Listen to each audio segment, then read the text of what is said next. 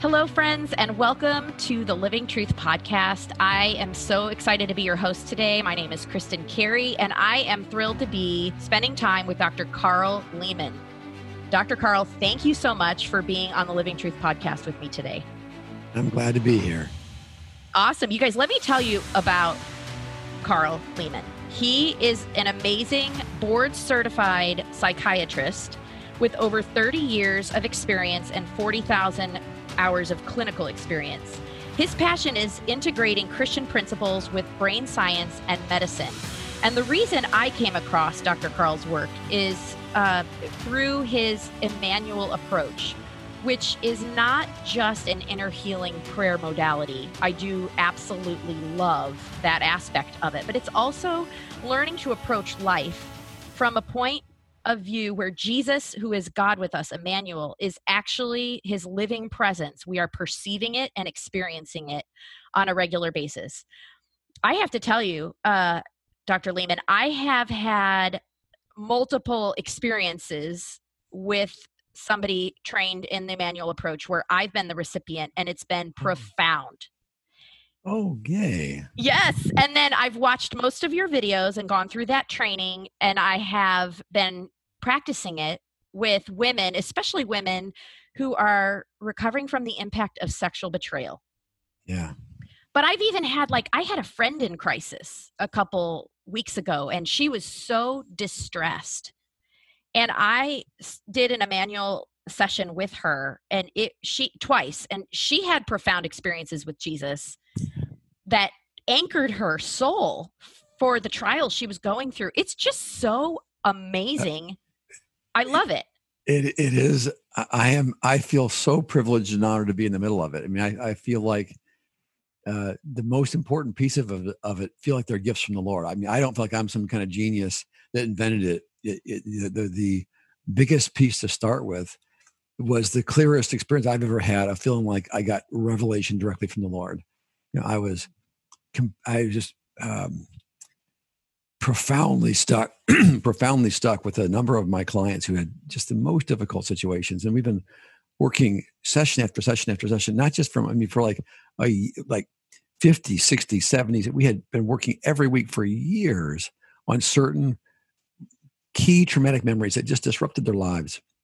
And we had, this was already, 20 years, 15, 20 years into my career. So I had a lot of experience at that time. And I was using every tool I knew, from prayer ministry, from the McNutts, from Theophostic, from EMDR, from all my psychiatric training. And we were we could not get this to move. And one day I had a number of these people during this day, and somewhere in the middle of that day, I was in one of those sessions, and I just said, Jesus, I know you can heal this person. And I know you want to heal this person, and we cannot figure out how to do that. Can you please help us? What can we do differently? And immediately, just one of the clearest, strongest experiences I've ever had in my life of sensing a direct response from God was this clear thought: just take a break for now on just trying to press into the traumatic memory and help them just spend time with me. Help them experience my presence and just spend time with me. And the long story short is I had not learned yet at that point about the brain science stuff about capacity. Yeah.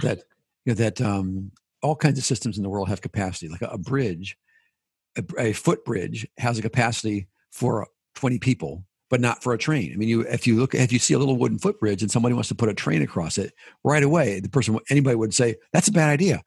Yeah. You have a 1 gallon bucket and you try to put 5 gallons of water in it. It doesn't hold it.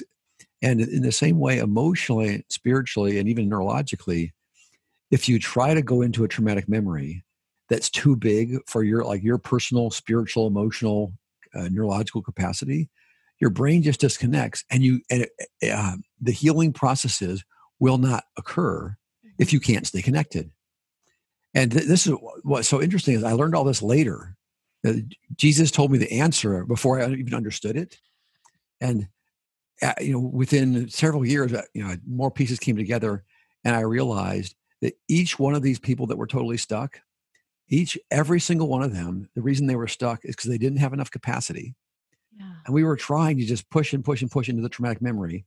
They didn't have enough capacity. They were unable to stay connected. And just every week we would just try to, and it wasn't about, are they choosing? It wasn't about bitterness. It wasn't about resistance. It wasn't about willingness.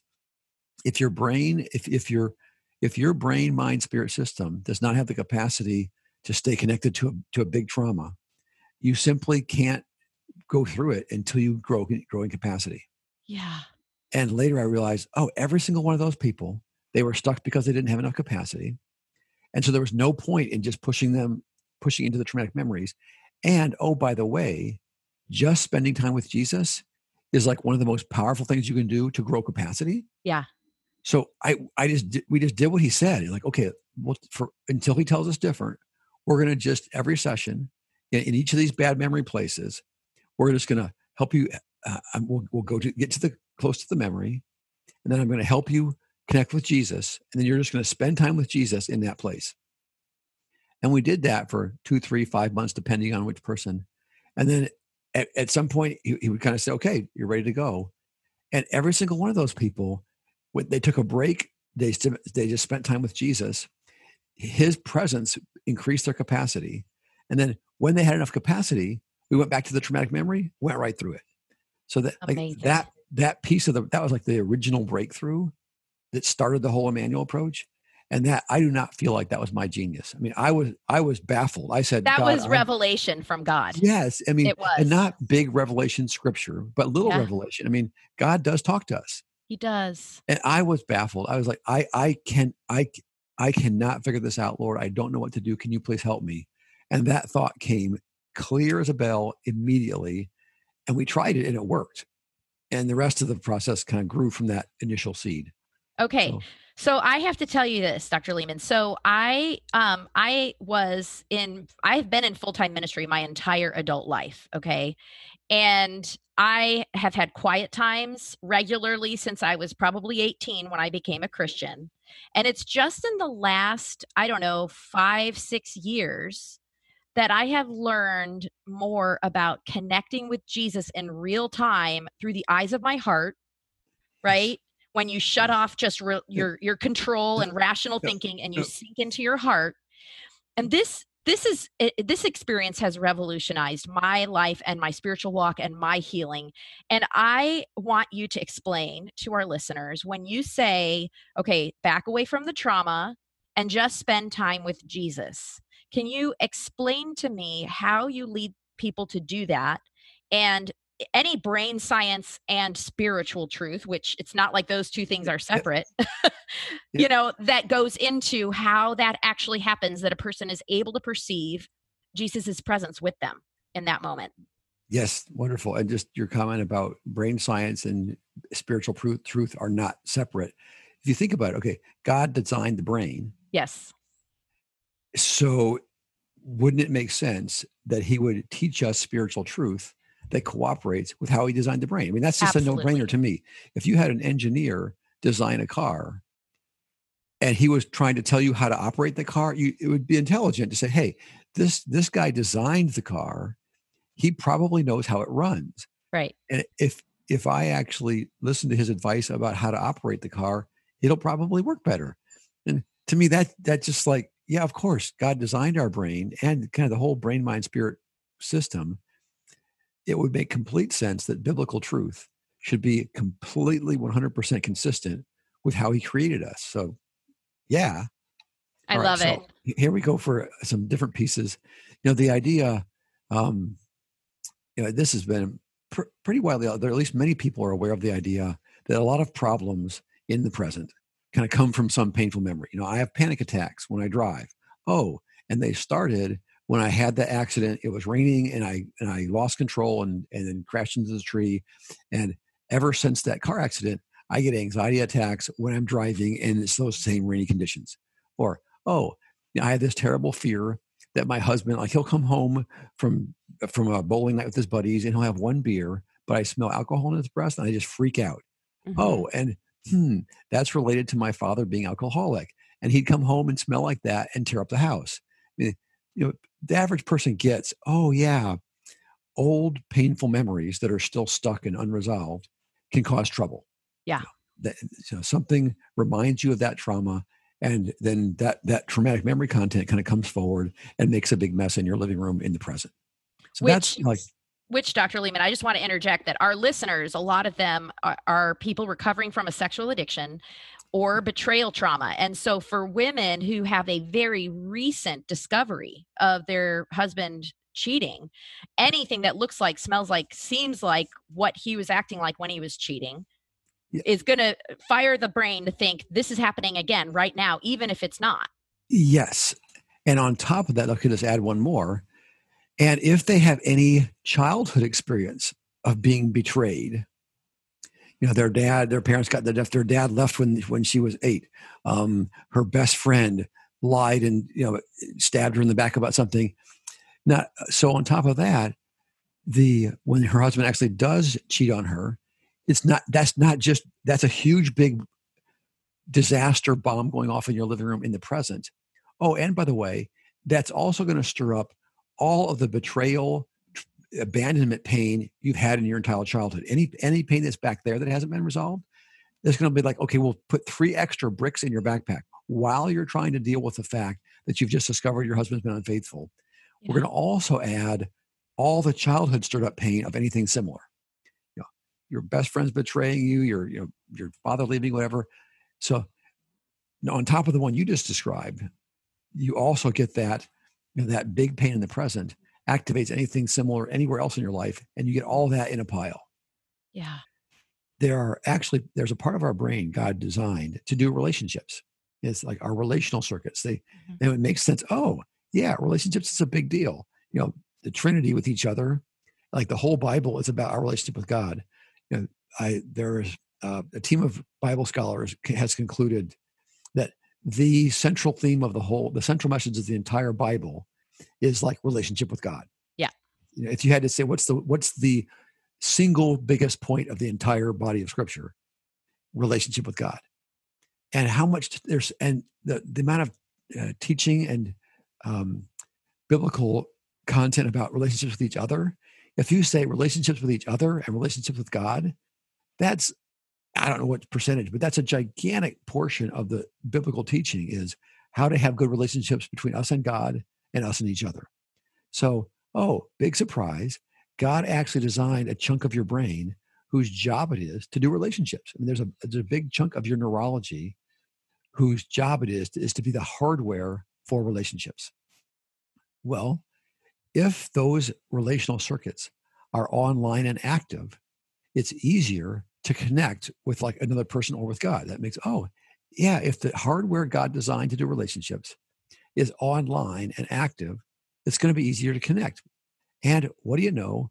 Those same circuits seem to be in the middle of our relationship with God. Mm-hmm. Well, here's another piece. The bad news is you can turn those relational circuits off. If you're overwhelmed by negative emotions, if you're scared, if you're angry, there's a whole number of conditions, especially if you're stressed out or triggered, that relational part of your brain kind of either dims or turns off altogether. And when that happens, it's extremely difficult to connect with other people or with the Lord. Yeah. The good news is there are simple things you can do to get those relational circuits back on. And one of the simplest is if you think about a positive memory and focus on it and talk about the details until you feel gratitude, that will turn your relational circuits on. So the first thing we do in the Immanuel Approach is I want you to think about a positive memory, close your eyes, picture yourself back inside of it, and describe the details until you can feel gratitude, until you can feel appreciation. That simple little brain science, that's applied brain science.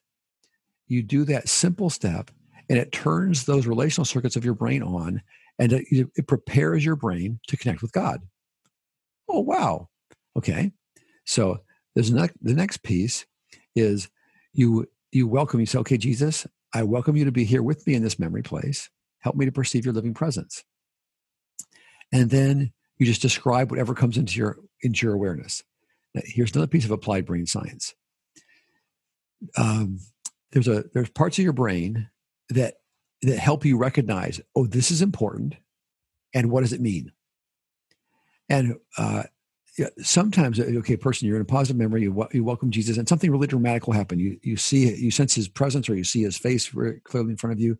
Some of the times it's real easy and obvious, and you don't need anything extra. But my observation, I'm one of the people who it's not. It's subtle, it's faint. My experience of Jesus' presence is usually very subtle. But if I notice those really subtle little things, and I'm not even sure if they're real until I describe it out loud to my prayer partner. Yeah. And here's another piece of applied brain science. It just so happens that the parts of your brain that can tell, oh, this is important, and oh, this is what it means.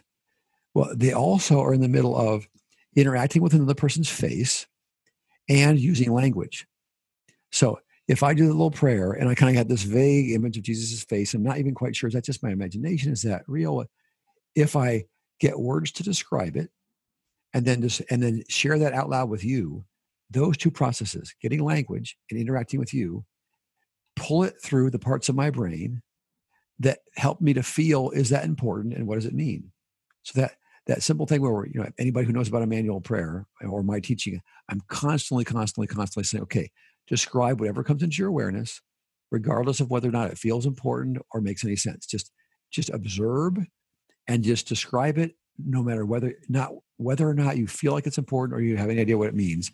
And about 50%, some big percentage of people who initially they say it's not working, I say, okay, well, that may be true. And sometimes, if there's a blockage, it may not work at first and we can troubleshoot, but just humor me. Just describe exactly what's happening and whether or not it seems to be working.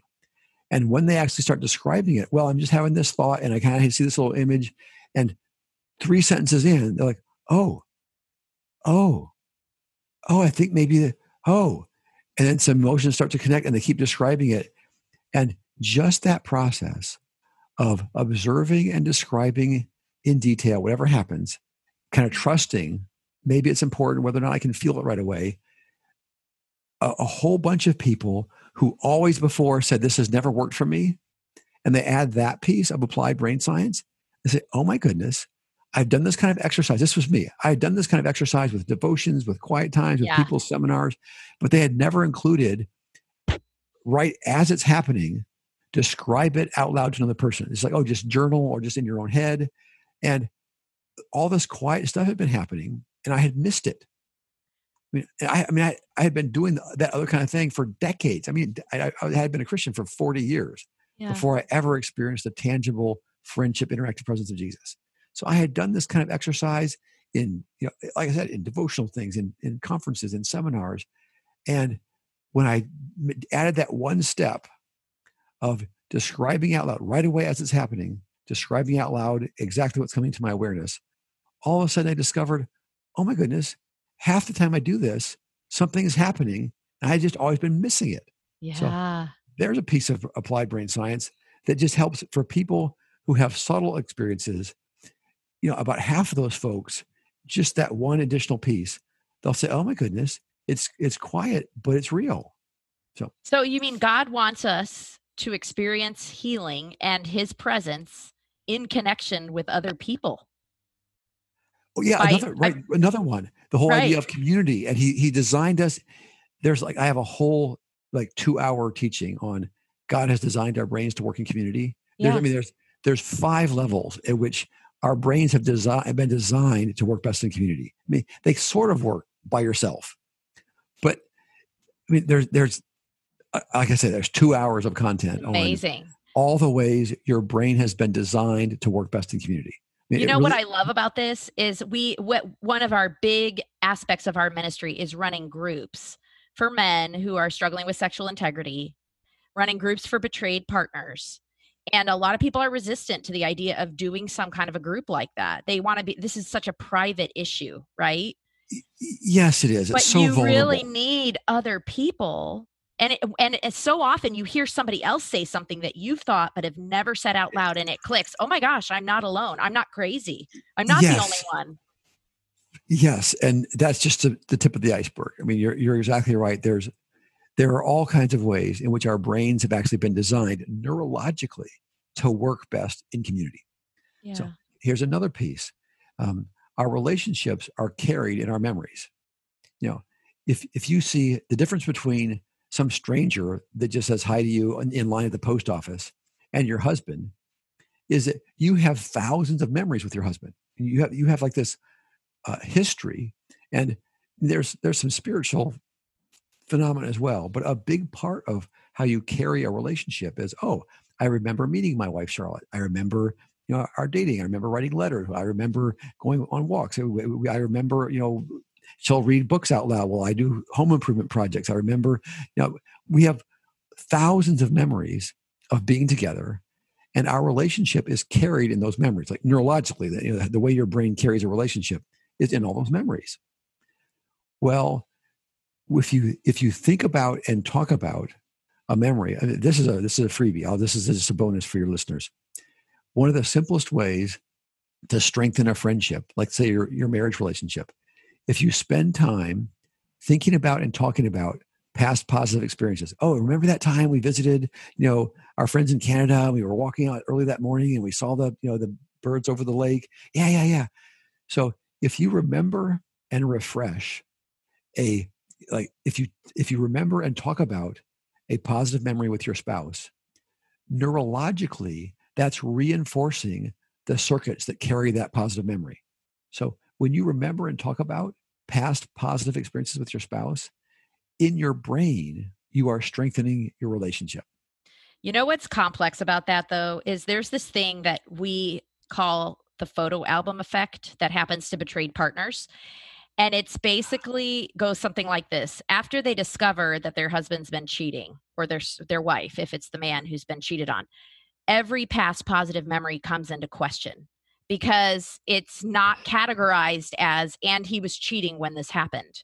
It's like dumping a whole photo album that's been nicely arranged on the ground and throwing in images of what you've heard that person's done with another woman. Yes, or your guesses about when.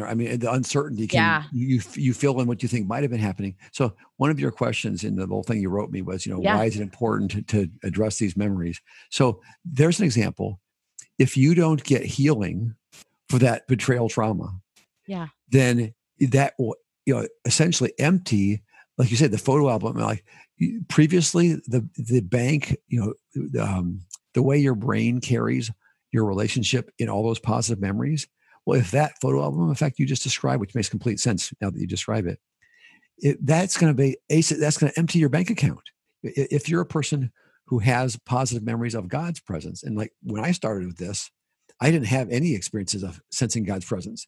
So I had to just start with just positive memories and say, okay, Jesus, help me to perceive your presence here.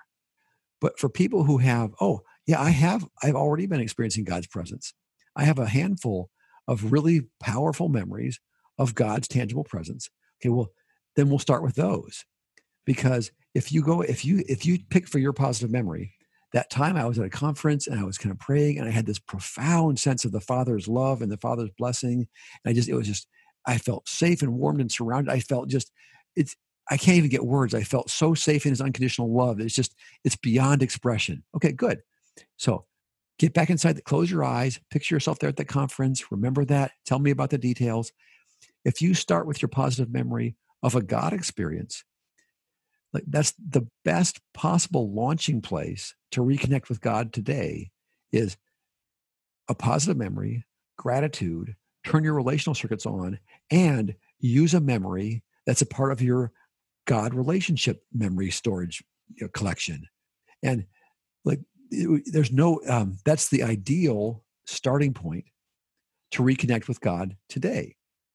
Mm-hmm. So there you start with a God positive memory. You're neurologically refreshing and reactivating the place in your brain that carries your God relationship. Turning your relational circuits on so your brain can connect with God more easily. And in that place, you say, okay, God, help me make the transition from remembering your presence with me to experiencing your presence as living and interactive in the present. Mm-hmm. And then you do that thing where you describe to your prayer partner whatever comes into your awareness. And what happens, it's crazy. Most of the time, just doing that, the person will say, oh, well, I kind of have a sense, like I was sort of picturing sort of a still photo, but now I can tell that Jesus's face is kind of reacting. Like as I'm talking to you, Mm-hmm. I can see his face like he's alive. There's kind of this living interactive connection. It's like when you have a friend, like right now I'm talking to you, and the podcasters can't see this, but I can see your face nodding, and like by watching your face, I can see that you're listening to me. Like there's contingent back and forth with your facial expressions, with your nodding, with your little like and that's that interactive piece. If you have a living friendship, there's this real time interaction that's a part of contingent. Like what your nod is contingent upon what I just said. Mm-hmm. We're going back and forth, and our reactions to each other are contingent upon what the other one has just said or done. Mm-hmm. And that happens. The person says, "Oh my goodness," and they start describing this living interaction with Jesus, and they're having a living, interactive, contingent friendship connection with the presence of Christ. Mm. So we get that in place, positive memory, describe it out loud, use a God memory ideally. You get that interactive living connection in place.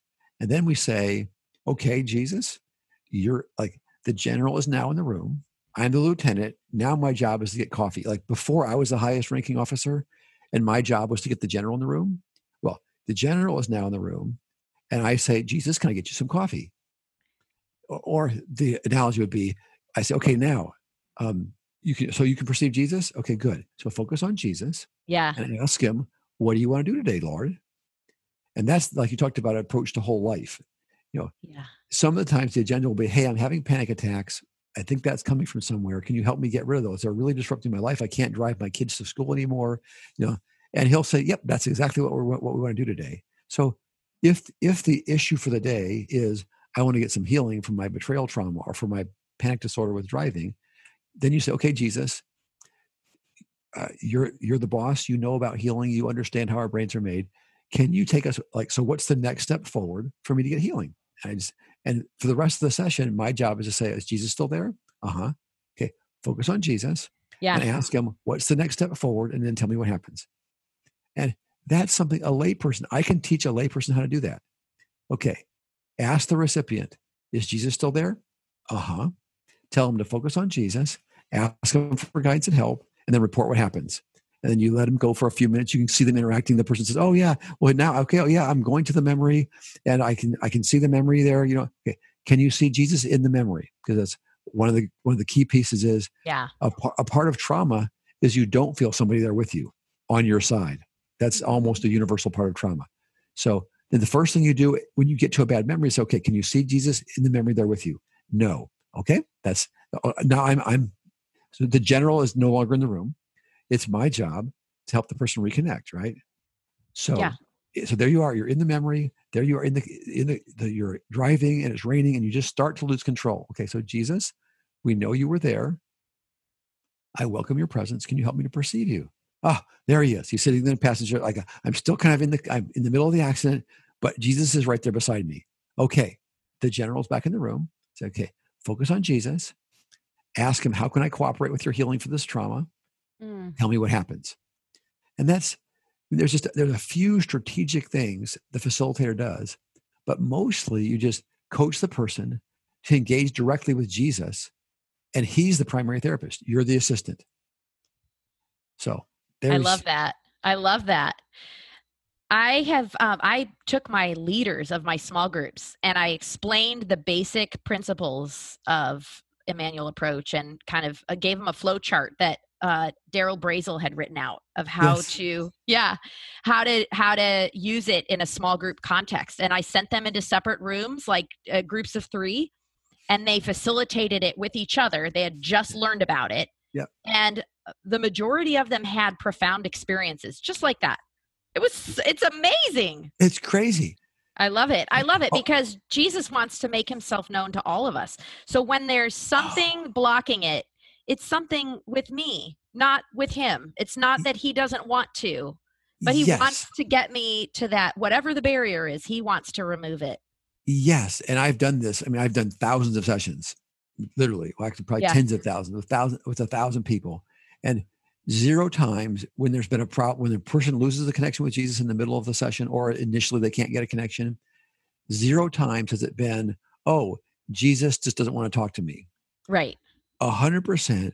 we troubleshoot for, some people have really complicated, difficult blockages, and they have horrible trauma, and they've got, some pastor who was holding a Bible was molesting them while quoting scripture. I mean, so some people have blockages that don't move in an hour. Right. But eventually we figure all that out. We get that all unraveled, and then say, oh my gosh, yeah, I can see here's the guy who is molesting me by holding the Bible, and Jesus is on the other side of me, and he's not. I can feel they're different. And Jesus is on my side, and I can feel that he loves me, and he doesn't think I'm dirty. And I can see Jesus, he's right here beside me, and he's not the guy who molested me. And oh my goodness, they're different and they're not the same. And Jesus is good, and he's on my side. He's safe and he's wonderful. And hundreds and hundreds and hundreds of times, the person says, I can't perceive Jesus. And we figure out what the problem is and move it. And they say, oh my goodness, now I can perceive his presence. That's 100%. It's been something in the way on my heart. 0 times has it been, oh, well, Jesus, just you're the one person in Illinois that Jesus doesn't want to talk to. The one person on the planet. It's like, nope, that has never happened. 100%. If it doesn't work, there's a problem on your side. Hey friends, I hope you've enjoyed part 1 of Kristin's interview with Dr. Karl Lehman. Don't forget to subscribe to our podcast so you don't miss part 2 coming up in a couple of weeks.